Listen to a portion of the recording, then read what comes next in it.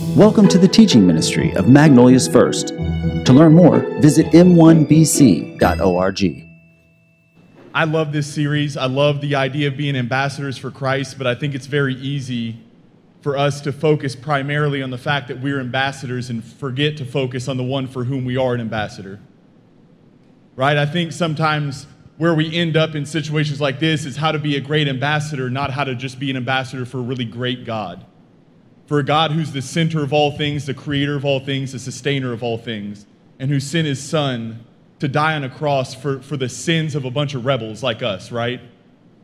Like none of us were originally insiders. We were all outsiders. We were all outcasts. And the one who was inside Jesus Christ laid down his life to invite us in. And so I just want to stop and consider that for a second. And I want to pray before we start.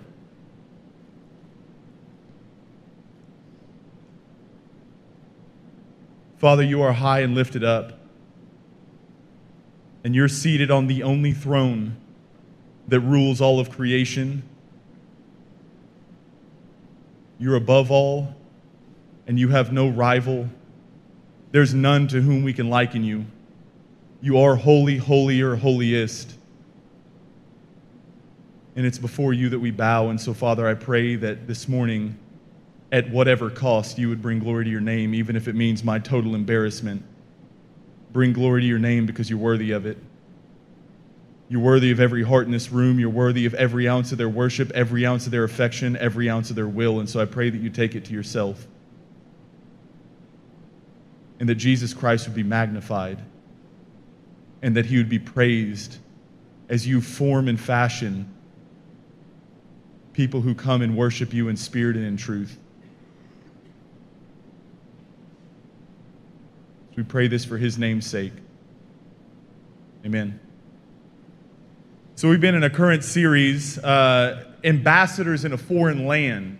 And this is our closing series this morning. Really the primary mission for what the series has been really interesting to me, kind of what I said off the get-go, because I've been kind of hyped up on the idea. But essentially that we are ambassadors for a kingdom whose king lives to invite people in, right? Like Milt's sermon last week said it really well, that we shouldn't be building walls, but building bridges to bring people in, right? That's our goal, not because we are super kind people, but because Jesus Christ is a super kind, humble, and loving king, and he has replicated us through rebirth to be like him, right? Well, like we believe in a king who has such a heart of compassion for outsiders that he is begging people to come in to the streets and the highways and the byways to grab in everyone, all the poor and all the needy and all the beggars to come into the kingdom, which if you're not aware, that's every one of us spiritually, right? We're all spiritually bankrupt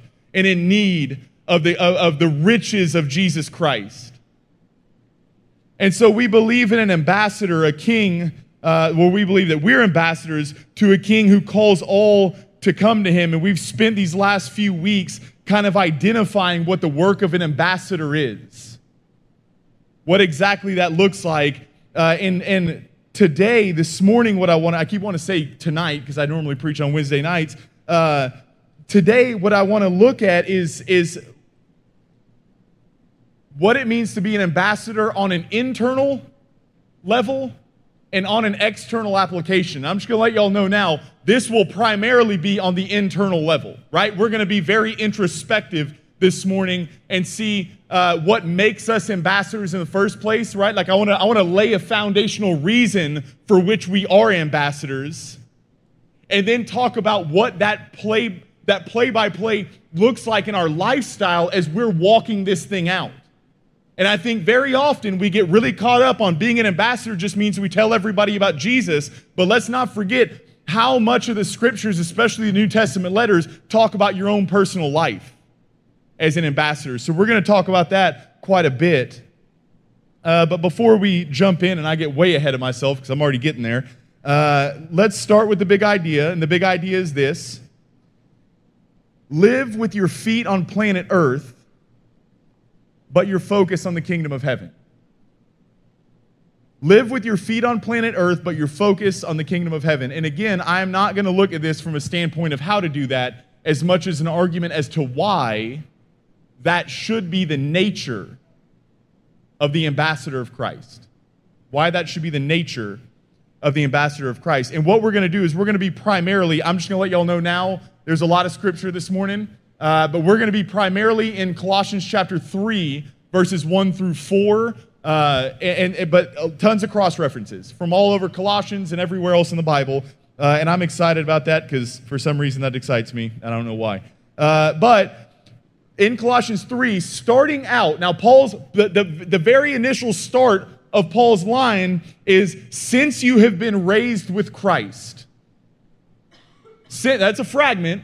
But since you have been raised with Christ, and what other translations would say, that's the NLT. If you go to like NASB, which is a much more word for word, very literal, whereas NLT is thought for thought. In the NASB, it would say therefore.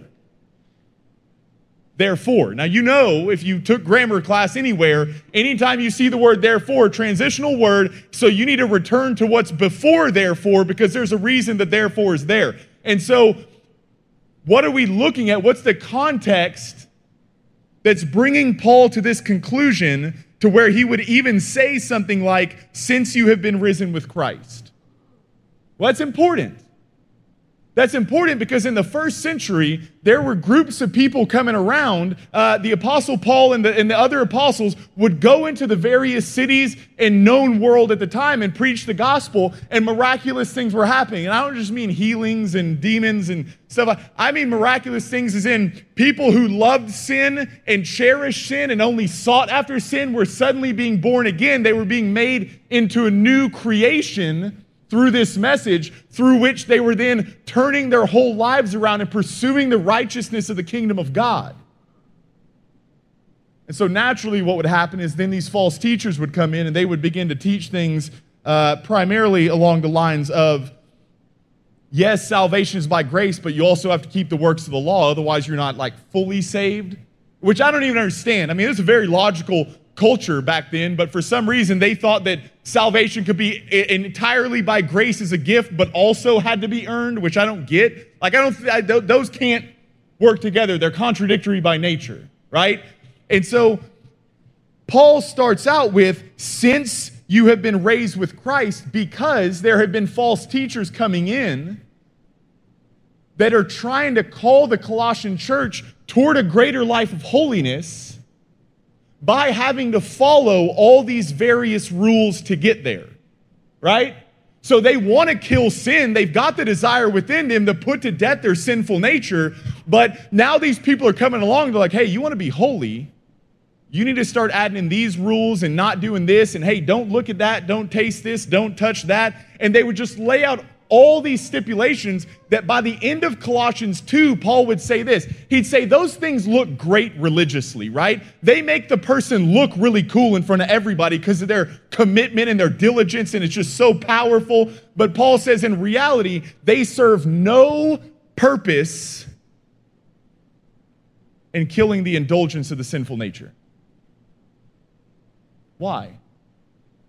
Listen, here's what I can promise you. If you've ever been on a fad diet, and a very hardcore fad diet, been on a million of them, here's what I know. I can stop eating pie for as long as I want. My craving for pie never gets lesser because I love it. So what would ultimately have to happen, if the problem isn't just Daniel eating pie, but Daniel loving pie, something has to come in and change my heart to where I would no longer love the pie anymore. And so you had these false teachers, their idea of holiness is that you could love sin all you want, just try not to participate in it. Paul comes along and says, no, no, no. Your heart has to be changed away from sin. And that's why he says, since you have been raised with Christ, we don't live by these external rules, these dietary laws, so to speak, for spiritual purity and holiness. We live by something entirely different, which is the law of the new creation, according to Galatians chapter 6. But I'm getting crazy. We want to look at who is Paul addressing, though, right? As far as the Colossians, he's not talking to everybody in Colossae in the first century. He's talking to the people in the church. But what does he say about these people? What are some descriptives about them? We'll start in Colossians chapter 1. We're going to look at 3 passages out of the book of Colossians. Colossians chapter 1, Paul says that they're always thanking the Father. Why? Because he has enabled you to share in the inheritance that belongs to his people who live in the light. For he has rescued us from the kingdom of darkness and transferred us into the kingdom of his dear Son. Now, in kingdoms, right? Me and Bob earlier were talking about the German people and kind of the national pride, and they stand for their nation, they serve their nation, and that's an honorable thing. Well, when Paul says you were once in the kingdom of darkness, that meant that you stood for the kingdom of darkness, you honored the kingdom of darkness, you served it. But what God has done is God has transferred you out of the kingdom of darkness and into the kingdom of his beloved Son, where you are now located, right? And so now you live in the kingdom of his dear Son, where his dear Son rules and reigns, and he is the King of kings and the Lord of lords, and anyone in his kingdom is in subjection to his rule, no ifs, ands, or buts. Every knee bows.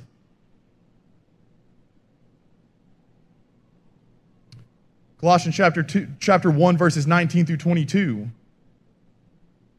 For God in all his fullness was pleased to live in Christ, and through him God reconciled everything to himself. He made peace with everything in heaven and everything on earth by the means of Christ's blood on the cross. This includes you who were far away from God. You were his enemies, separated from him by your evil thoughts and actions, yet now he has reconciled you to himself through the death of Christ in his physical body. As a result, he has brought you into his own presence, and you are holy and blameless, and you stand before him without a single fault. Notice what he says. You were enemies with him, not just in your actions, but also in your thoughts. In fact, he starts with, you were enemies with him in your thoughts. And because you're enemies with him in your thoughts, you're also enemies in your actions. But what did God do? Did he send his Son to be a good moral teacher, to teach us a new philosophy of how to live life, 10 steps to a better you? Absolutely not.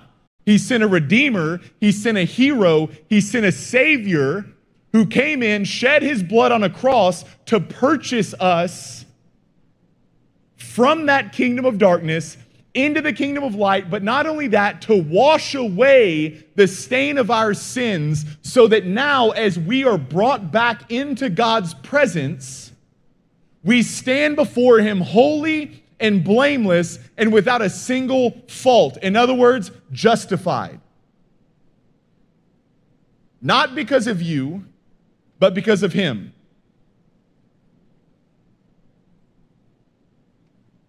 And then lastly, Colossians chapter 2, verses 12 and 13.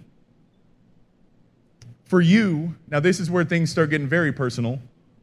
For you were buried with Christ when you were baptized, and with him you were raised to new life because you trusted the mighty power of God, who raised Christ from the dead. You were dead because of your sins and because of your sinful nature, which was not yet cut away. Then God made you alive with Christ, for he forgave all your sins.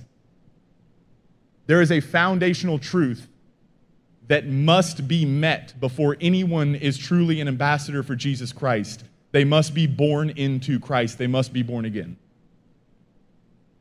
It's without compromise. It's without negotiation. It's just the reality of things, right?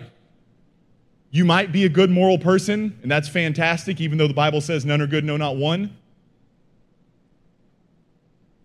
But morality purchases you nothing in the kingdom of heaven. In fact, the most moral man of the entire first century, Nicodemus, came to Jesus, said, "We know you're a teacher sent from God." Here's what Jesus said to him: "Truly I say unto you, you must be born again, or you can't even see the kingdom of heaven."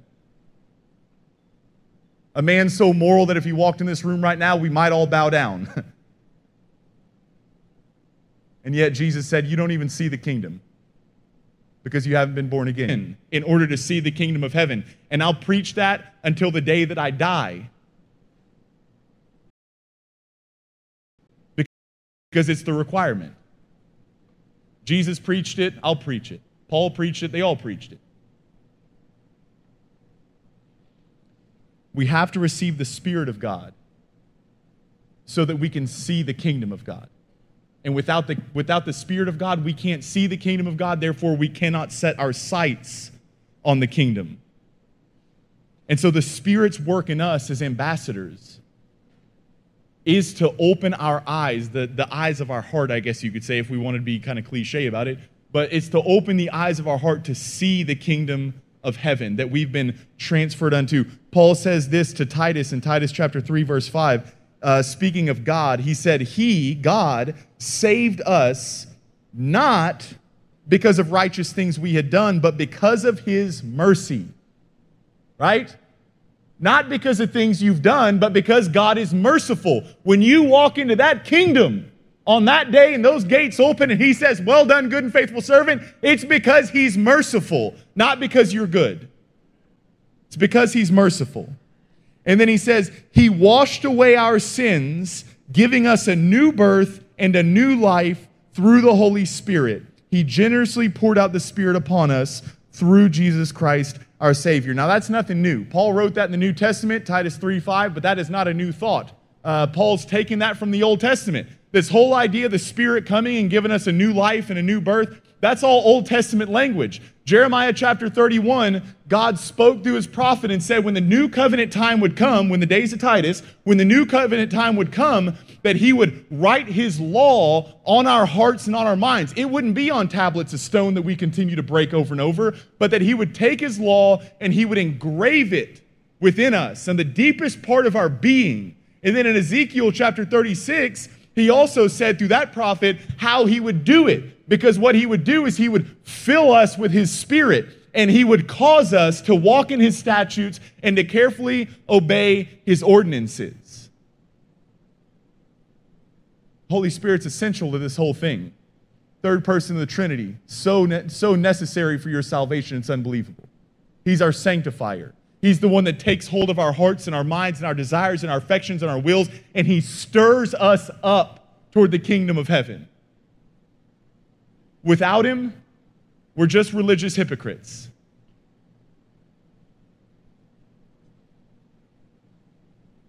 And so the personal work of the ambassador, the thing that you're to be doing on your own, whether you're in front of people or at home when no one's watching. Colossians 3:2, think about the things of heaven, not the things of the earth. Think about the things of heaven, not the things of the earth. Now, this is where things can get a little tricky, right? Because then we start to go, well, what does that even mean? Like, am I just supposed to try and imagine what heaven looks like all the time? No. Like, you can memorize Isaiah 6 and Revelation 4 with the throne room and think that maybe that's what it's talking about, but it's not. Listen, the series is ambassadors. What does an ambassador do? He establishes his home country in another country, right? That's his job, is to stand for that, to be a protect. Like, as ambassadors, if we're going to set our sights on the realities of heaven, it doesn't mean keep trying to imagine what the throne looks like, but it means to live in a manner and stand for a manner and invite other people into a manner of living that is in accordance with the kingdom of heaven. And that's why, if you think about Romans 12:2, speaking to believers, right? Now, this verse is perfect for the big idea. Romans 12:2, don't copy the behavior and customs of this world. Why? You don't belong here. You've been transferred out of this place, but instead, let God transform you into a new person by changing the way that you think. There's a lot to do today about spiritual warfare, and it's a very real thing. But can I just be honest with you really quickly? The primary place of spiritual warfare in your life, it's right here before it's anywhere else. What goes on in your mind, what you're believing about God, what you're believing about you, what you're believing about other people, what you're believing about your purpose. Satan's not a ghoul and goblin waiting to scare you around every corner. He's the father of all lies. He comes to deceive. As ambassadors, we stand for what's true. And so what does it look like then to be heavenly minded? Paul tells us in Colossians chapter 3, verses 12 through 14, he says, clothe yourselves with tender-hearted mercy, kindness, humility, gentleness, and patience. Make allowance for each other's faults and forgive anyone who offends you. Why?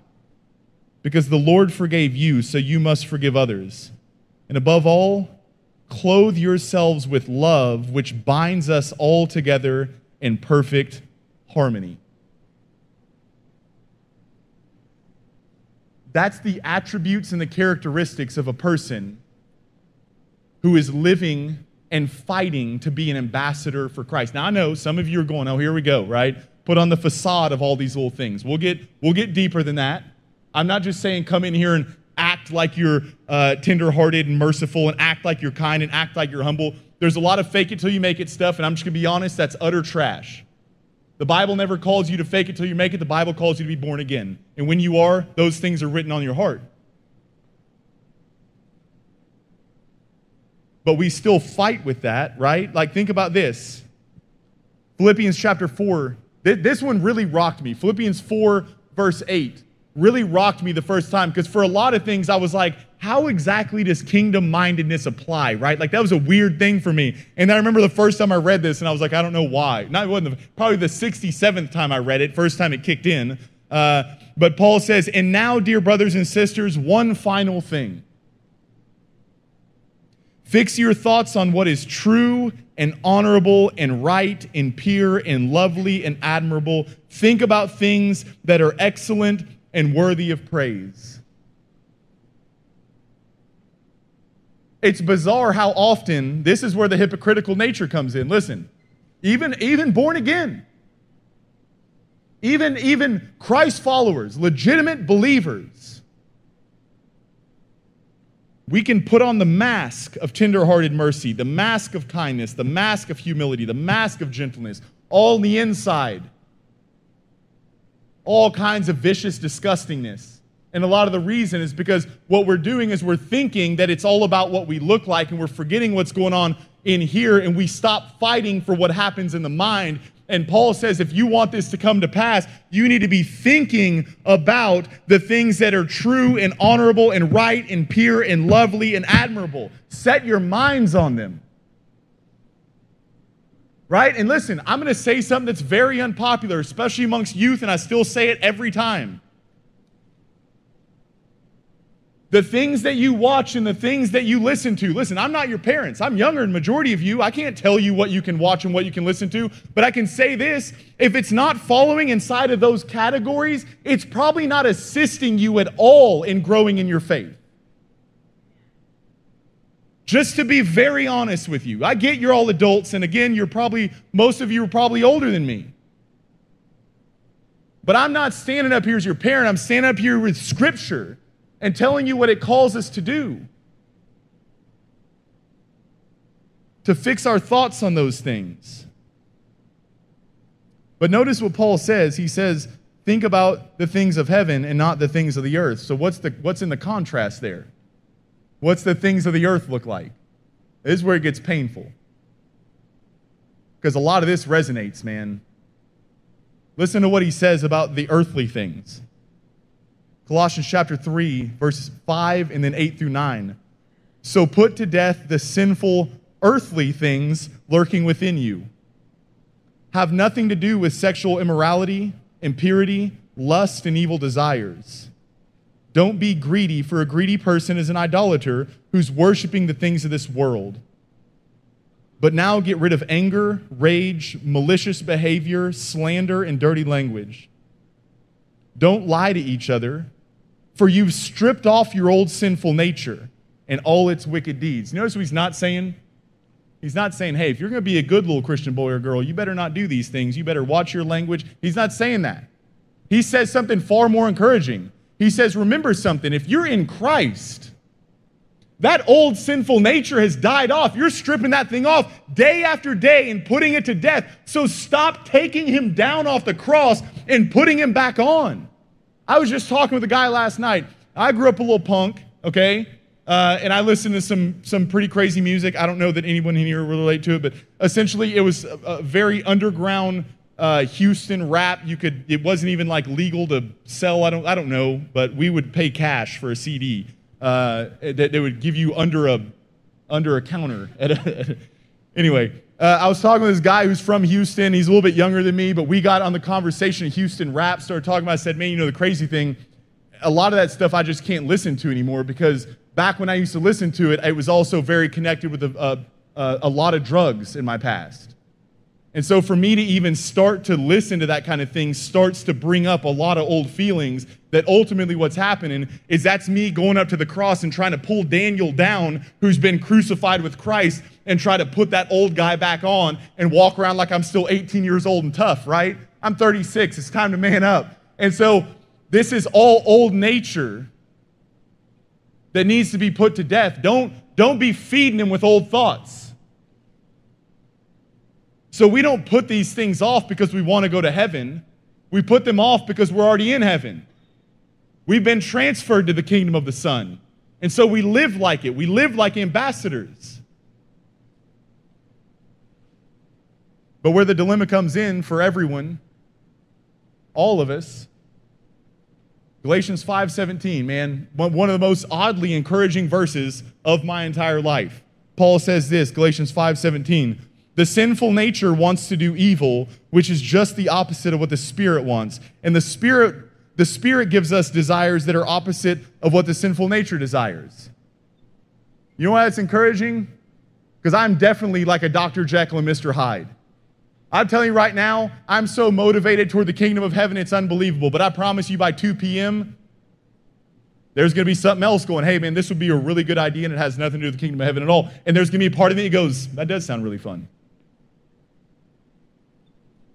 Two natures is what Paul says. You've got the nature of the Spirit abiding in you, and what the nature of the Spirit is doing is he's motivating you to live toward the kingdom of heaven. But you've also still got, if you've been born again, you've still got the sinful nature, and the sinful nature is desiring after things that are in opposition to the Spirit. And that's why even as Christ followers, to follow your heart still doesn't make sense entirely. You need a guide, you need the Spirit, and you need the Word. The heart is deceitful still.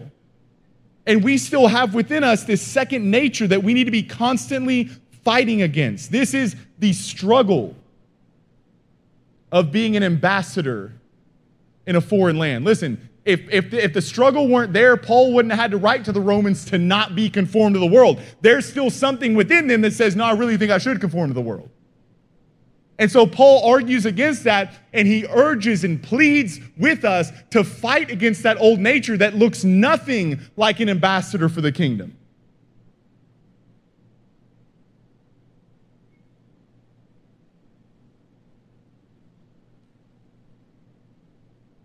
So what's the key to putting it to death? Fixing your thoughts on the kingdom of heaven. And I know, listen, I get it. That is not the most attractive thing. We'd rather have some kind of mathematical equation with things that we can write down and do, but in reality, it's going to be filling your mind with the thoughts of God. Filling your mind with the thoughts of God. That's going to be the reality of it. Setting your mind on the kingdom. But again, listen, I'm not asking you to set your mind on the kingdom so you can go to the kingdom. I'm saying if you already belong in the kingdom, why are you wanting to think about anything else? Don't you understand those old thoughts are only looking to destroy you? Look at what Paul's motivation is. Colossians 3:3, for you died to this life, and your real life is hidden with Christ in God.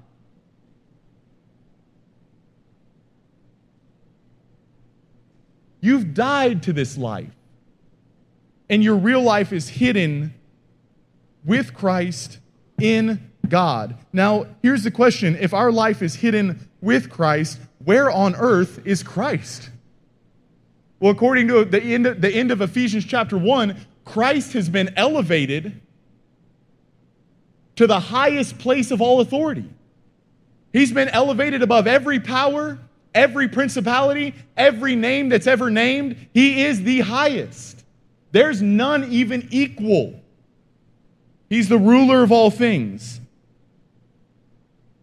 And Paul says that our life is hidden with him there, in that place, and that we should be living like that. But now, here's the even better thing, and I love this. When we were in Colossians 3 earlier, and I put a little bit of emphasis on make allowance for each other's faults and forgive anyone who offends you. Remember, the Lord forgave you, so you must forgive others. Like, that's a big one. I need a lot of forgiveness. I don't know if y'all know that. I need you to forgive me a lot, right? Maybe even already this morning. But you know what's beautiful about this? Paul's not asking you to come and do anything that Jesus wouldn't do, that Jesus didn't do, right? How did Jesus get to the throne so high in the first place? What's bizarre is, according to Philippians chapter 2, he was already there. Philippians 2 said that even though he was one with God, he didn't consider that a privilege to be clinged on to. He didn't think that that was something to hold, right? But instead, from a high and lofty throne above everything else, he looked down on us, a bunch of rebels, a bunch of people living in sexual immorality, impurity, lust, and evil desire, being greedy for everything that we could possibly be greedy for, worshiping the creation rather than the Creator, filled with anger, rage, malicious behavior, slander, and all kinds of filthy language, lying constantly about everything just to save our own skin.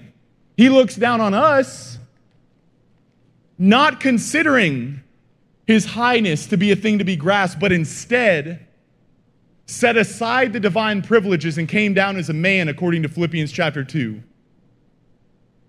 Obedient to the law, obedient to the Father, obedient all the way to the point of death. And what Paul says, even death on a cross. Not just any death, death on a cross. Why so specific? People who haven't done a lot of their homework say, well, because Roman torture was horrible. That's not the only reason. It was horrible. But God's own law says if any man is hanged on a tree, he's cursed by God. That's Deuteronomy chapter 21. Christ is specifically hung on a tree for a reason, so that by his death, he could save us from the curses of the law by becoming a curse for us. How did Jesus Christ come to this place that is higher than any name, higher than any power, higher than any principality, with the highest of thrones, by coming down from it first and humbling himself to the point of man, to the death of a criminal? Why? So that all us criminals could hear that message, that God loves us so much in all of his mercy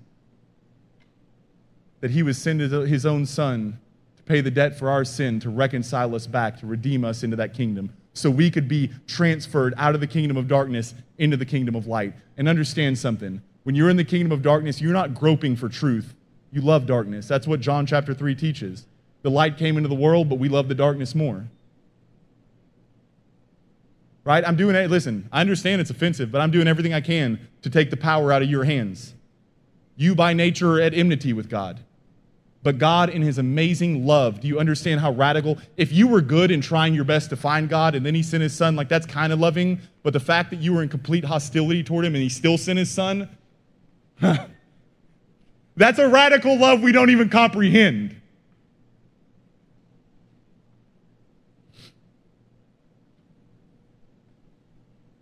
He loves us so much that he would come down and make himself into nothing, so that we could have everything. And so listen to what Paul says in Ephesians chapter 2, verses 4 through 6. Right? If you set the context for a minute, Paul just got done explaining how we've all been dead in our sins and the trespasses of our sinful nature and so on and so forth, really just kind of condemning all of mankind, and it's kind of like, oh, it makes you feel bad. And then he starts out with the highest and most lofty theological term in all of existence, but God. But God is so rich in mercy, and he loved us so much that even though we were dead because of our sins, he gave us life when he raised Christ from the dead, for he raised us up from the dead along with Christ and seated us with him in the heavenly realms because we're united with Christ Jesus. God didn't just send Jesus to die for your sins. He sent Jesus to die for your sins, to redeem you back, to transfer you out of the kingdom of darkness into the kingdom of his beloved Son so that you could be lifted up with him and seated on a throne in heaven, right? Now, if that's true for you, then shouldn't the rest of your life be playing out that direction?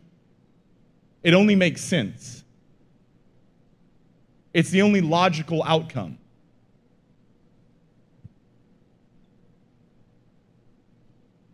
And so what do we do with it? I've got 2 closing statements that I don't even know how to expound on after all that. Number 1, man, fixate your minds on the realities of heaven. You understand that's where you belong? You understand this earth isn't what you were created for? We're like blind little children running around playing with things that C.S. Lewis compares us to kids in a slum making mud pies because we don't understand what it's like to have a vacation at sea. Right? We've been called to something so much higher and so much greater. And yet we're perfectly content wallowing around down here in this.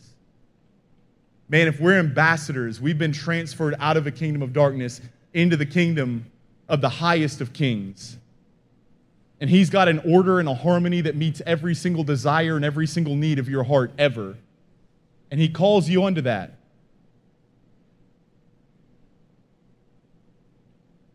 Fixate your minds on the realities of heaven, whatever it takes.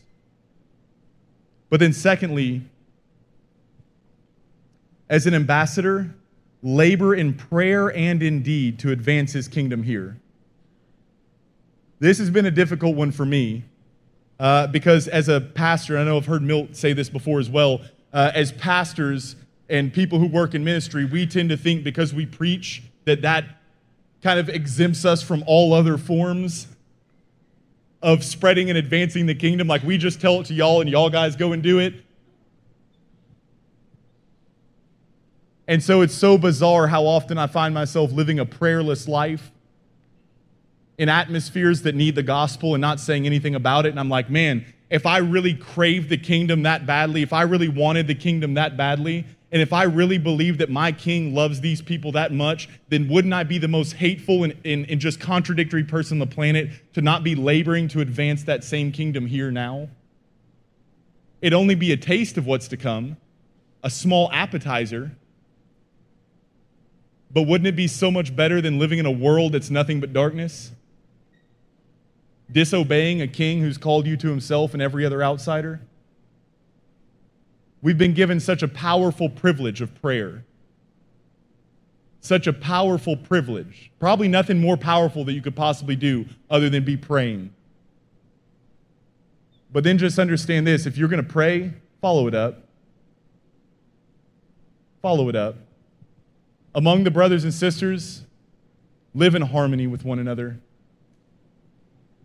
And I don't just mean do it here, right? Because this is what also doesn't make sense. I'm a little early, so I'm going to rant. This is what also doesn't make sense, if I can be very honest. And this is going to be maybe offensive.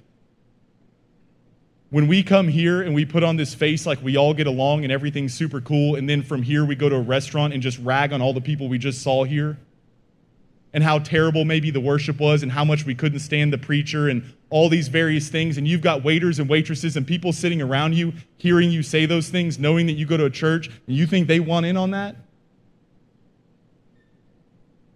The scriptures don't call us to harmony when we're inside this building, because this building is not the church, the people are. Which means we're to live in harmony whether we're at home by ourselves or whether we're out with everybody else or wherever we are. That should be our lifestyle.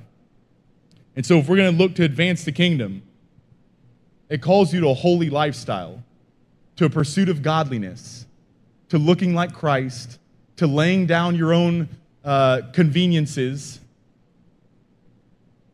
to patience, to mercy, to love, forgiveness, and to accountability. But if you're a believer, that's the task you've been called to. And you've been empowered to do it as you've been brought into his kingdom. He didn't leave you here to figure it out.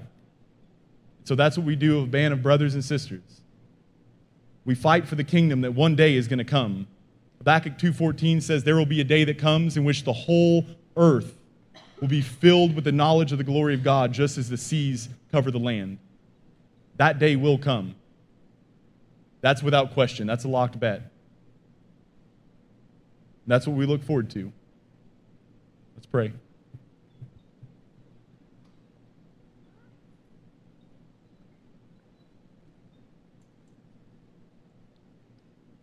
Father, I always think it's such a privilege to be able to get up and share your word.